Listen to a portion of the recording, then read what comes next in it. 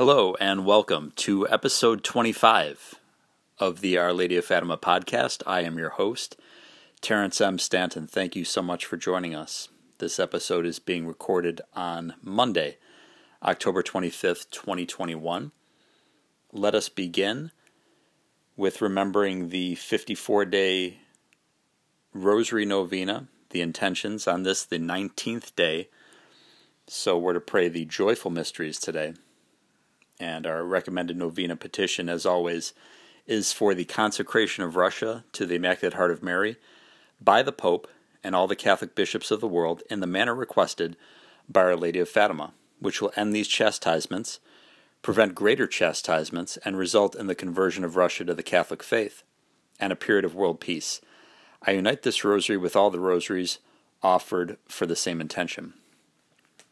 We talked yesterday about the magnificent theophany that took place on Thursday, June 13th, 1929 at Tui in Spain, when I finally got around to pronouncing Tui correctly. And I would like to continue to look at that from the book The Whole Truth About Fatima, The Secret and the Church. And by the way, please feel free if you're on Twitter to follow us. Our Lady of Fatima podcast, the handle is at Fatima Podcast on Twitter. So let's continue with this work at the bottom of page 475, The Spirit of Grace. In the vision of Tui, as in the iconography of the Middle Ages, one can see on the Father's breast an equally luminous dove. This representation of the Holy Spirit might surprise us. The symbolism seems very poor and means very little to our mentality. Besides, it risks causing a problem to the theologian. Is not the order of the Trinitarian processions reversed? The dove representing the Holy Spirit, which rests in the bosom of the Father, does not seem to proceed from the Son.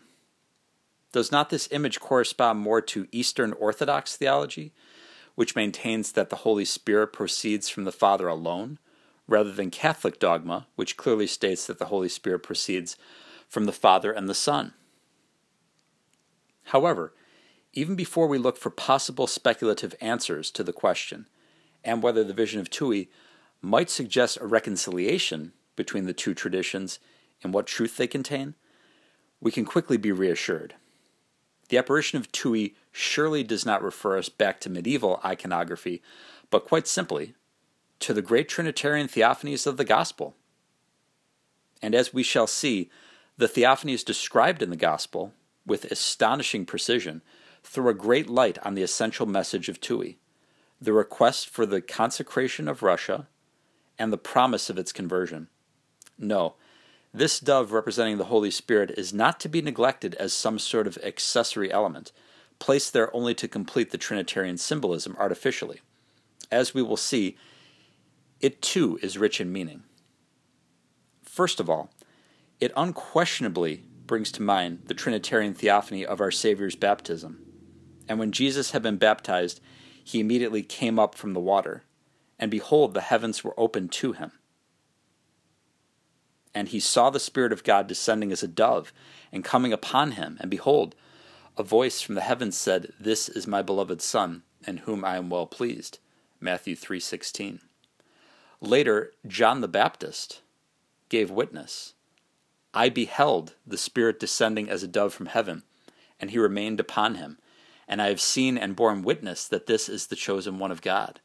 John 1:32. St. Peter also said, "You know how God anointed him with the Holy Spirit and with power." Acts 10:38. But in the vision of Tui, the dove representing the Holy Spirit descends and remains upon Jesus crucified. Yet this is not a new representation.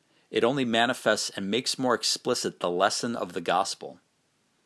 The suffering servant, salvation of the nations. Exegetes have shown how the baptism of our Lord already prefigures his sorrowful passion. The symbolism is created by the descent into the waters of the Jordan, but especially by the voice from heaven, explicitly designated Jesus as the Messiah Savior, the suffering servant of the book of Isaiah. The same words which were heard again during the Transfiguration, "This is my beloved Son, in whom I am well pleased, hear ye him," likewise place this second Trinitarian theophany in close relationship with the Passion of Jesus. Moreover, St. Luke adds the detail that Moses and Elias, who were talking with Jesus, spoke of his death, which he was about to undergo at Jerusalem. See Luke 9:31 and Matthew 17:5.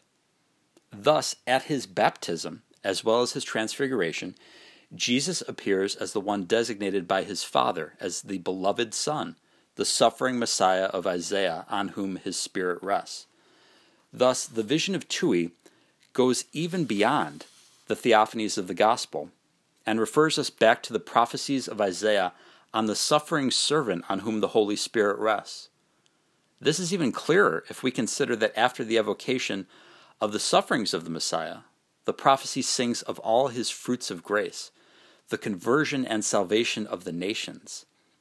If he offers his life as a victim for sin, he will see a long-lived seed.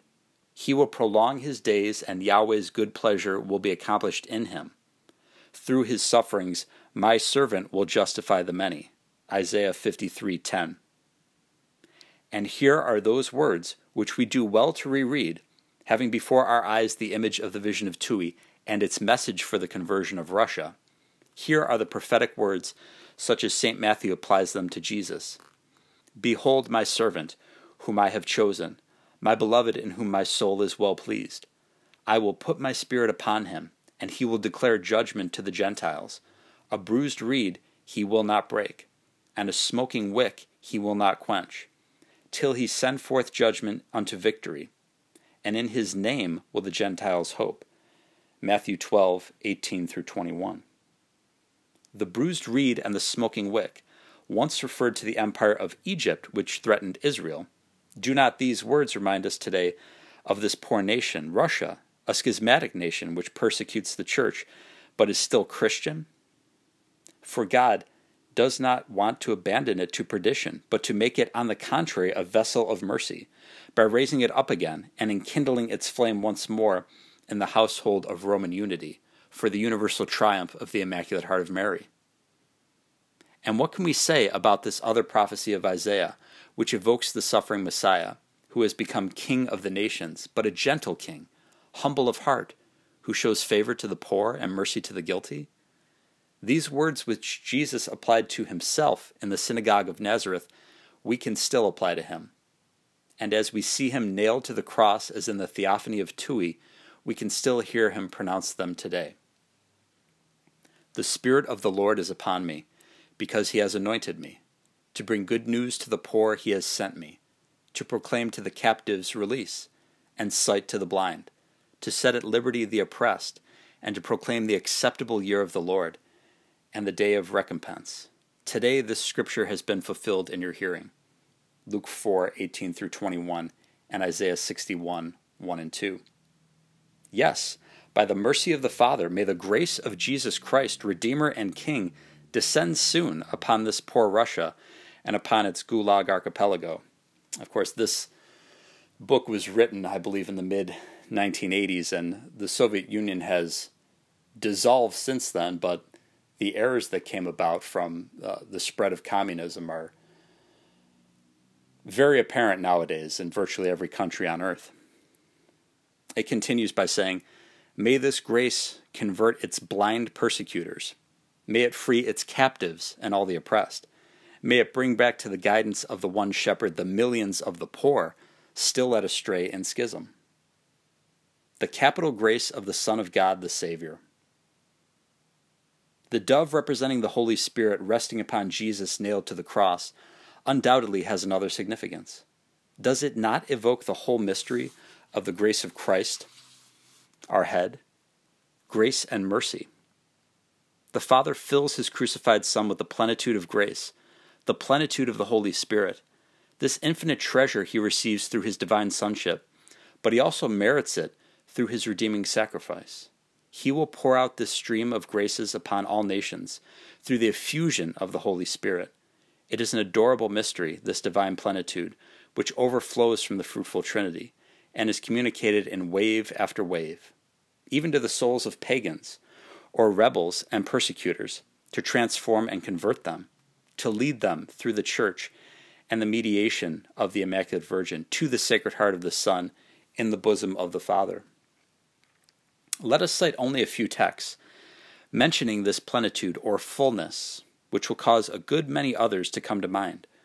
First of all, St. John in the prologue to his Gospel, "And the Word was made flesh and dwelt among us. And we saw his glory, glory as of the only begotten of the Father, full of grace and truth. Yes, of his fullness we have all received, and grace for grace." John 1:14 and 16. "For he whom God has sent speaks the word of God, for God gives his Spirit without measure. The Father loves the Son, and has given all things into his hand." John 3:34 and 35. And St. Paul says, "For if by the offense of the one that many died, much more has the grace of God and the gift in the grace of the one man Jesus Christ abounded unto the many. But where sin has abounded, grace has abounded yet more." Romans 5:15 and 20. Again, he is the head of his body, the Church. "For it has pleased God the Father that all his fullness should dwell in him, and that through him he should reconcile to himself all things, whether on the earth or in the heavens, making peace through the blood of his cross." Colossians 1:18 through 20. "For in him dwells all the fullness of the Godhead bodily, and in him you have received that fullness." Colossians 2 and 9. The mystery of the Immaculate Heart of Mary. On the right side of the cross stood Our Lady with her Immaculate Heart in her hands. There stood near the cross of Jesus his mother. St. John tells us, John 19 and 25. That is where she appears in the Theophany of Tui, under the right arm of the cross. For the Blessed Virgin Mary is the first to receive in herself this plenitude of grace, which flows from the cross, gushing from the pierced heart of her well-beloved Son. She received this plenitude more than any other creature. There, under the cross of Jesus, where she is standing, the richness of her ineffable mercy shines forth the best. It is the mystery of an incomparable heart, for it belongs to the Immaculate Conception.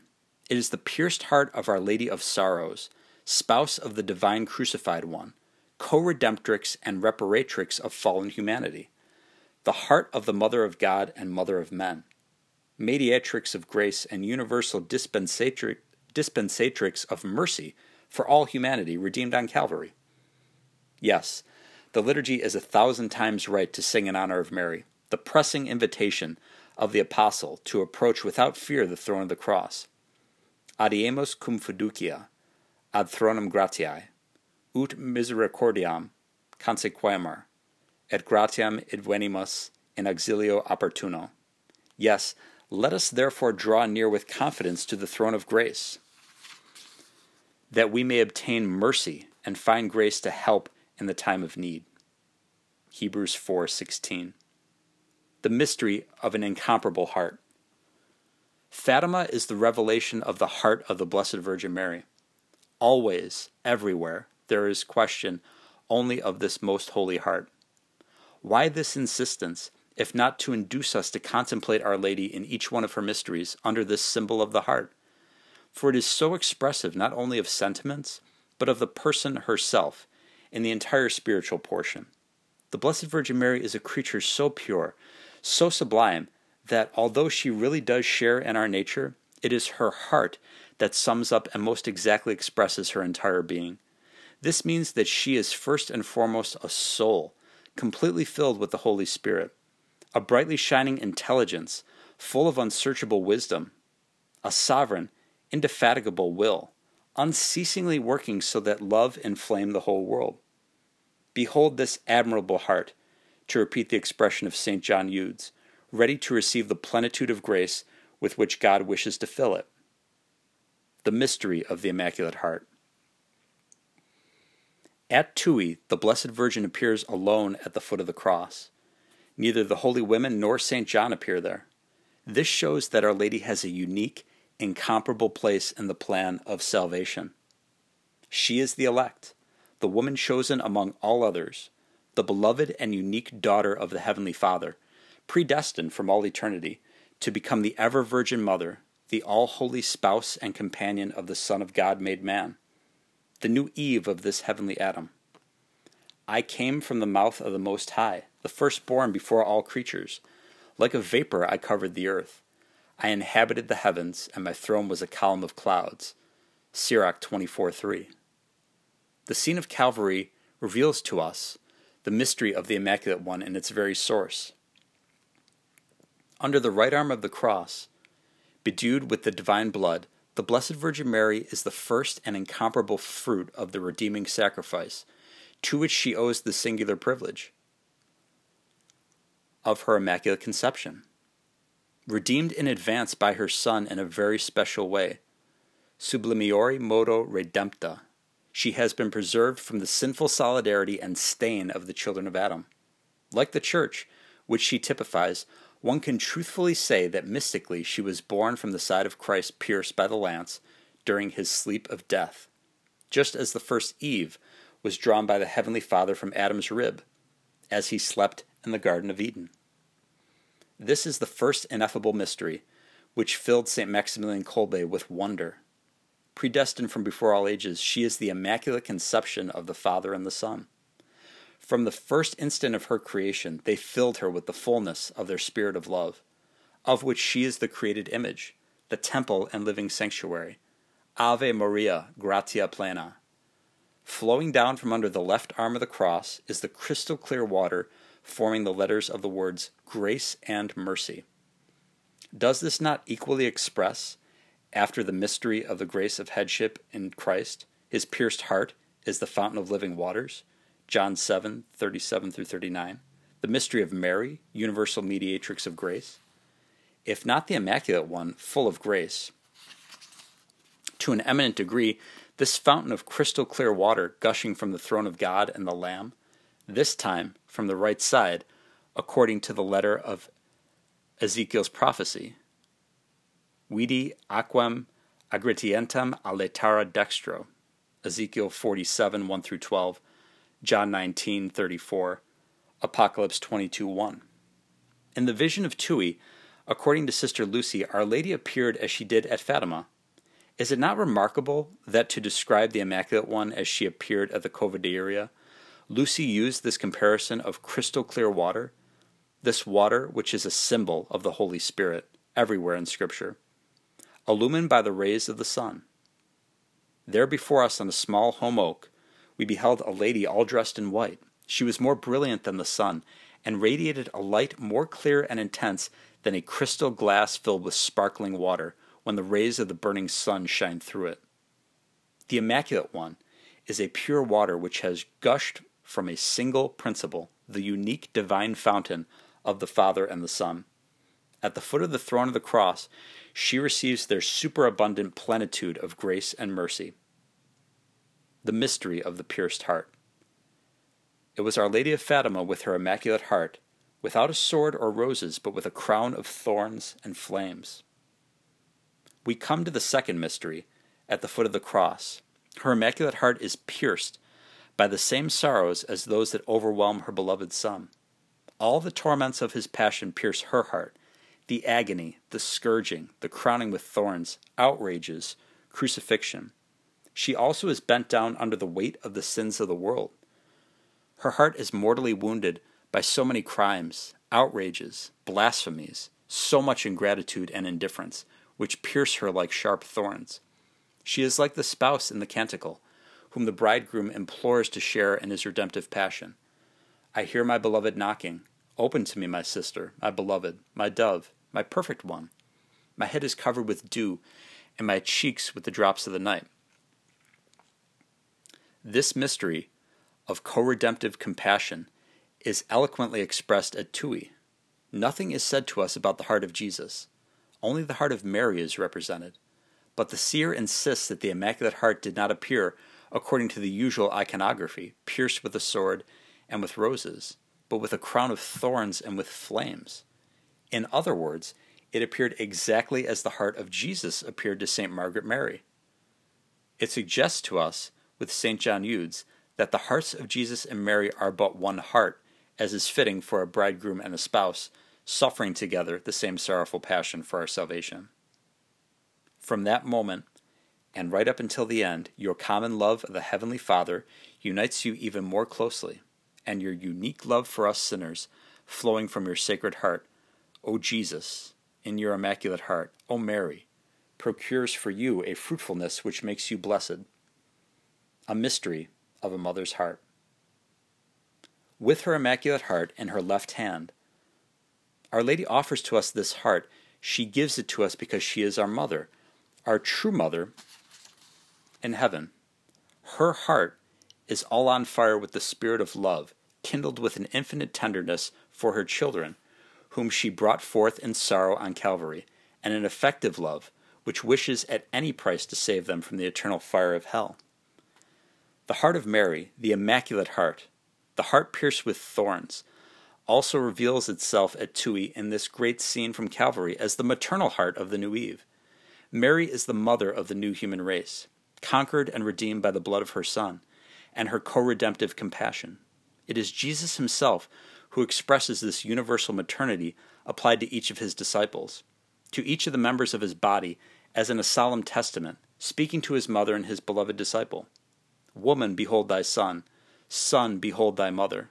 The best exegetes are in agreement with the Fathers as well as the magisterium of the Church, in giving these words all the force of a spiritual, supernatural maternity, as really concrete as a natural motherhood which is its foretype, and all the breadth of a universal maternity, as vast by right as the whole human race, and extending in fact to the multitudes of Christ's faithful, who in the end are joined to his body and led by him to the glory of heaven. Yes, by her plenitude of grace, by her fiat at the moment of the Annunciation, when she became the mother of the whole Christ, and by her co-redemptive compassion as spouse, Our Lady merited to become the new Eve, the mother of all men. She really brings forth to the divine life all those who correspond to this grace of salvation. We find this concept of the spiritual maternity of Mary forcefully expressed in the message of Fatima. For example, in the important revelation received by Sister Lucy on May 29, 1930, where our Lord enumerates the blasphemies which most gravely offend the Immaculate Heart of his mother, blasphemies against her divine maternity, refusing at the same time to recognize her as mother of men. The formula is rich in meaning and very enlightening. The Immaculate One, the Mother of God because she is the Mother of Christ, is also Mother of men, with respect to the rest of her children, as the Apocalypse says, because it is she who brings them forth in sorrow to the divine life. Apocalypse 12:7. It must also be stressed that in the apparition of December 10, 1925, at Pontevedra, the child Jesus, speaking of the Blessed Virgin to Lucy, does not say, my mother, but your most holy mother. Have compassion on the heart of your most holy mother, covered with thorns, with which ungrateful men pierce her at every moment. The writings of Sister Lucy demonstrate how thoroughly saturated she is with this consoling and beautiful thought. Such expressions as these are constantly found under her pen.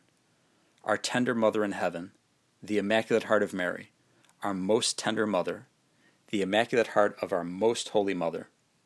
These expressions mean that Mary is our Heavenly Mother, to whom we owe our whole life in the supernatural order, because it is through her and never without her that our Father in heaven, who is the source of supernatural life, and Jesus, who merited it for us, will to dispense it to us. Let us understand well, it is not merely an affection, a moral bond which would cause the Blessed Virgin to love us as a mother and to adopt us as her children. No, it is something different, an ontological bond, a relation of origin which unites us to her. In meriting to become the Mother of God, the Immaculate Virgin also merited to become our mother. Here are the very words of St. Pius X, whose doctrine once again coincides with the message of Fatima. Is not Mary the Mother of God? Thus she is also our mother. In the chaste womb of the Virgin, where Jesus took on mortal flesh, he also assumed a spiritual body, formed of all those who were to believe in him. Thus, as she carried Jesus in her womb, it must be said that Mary also carried all those whose lives were included in the life of the Savior.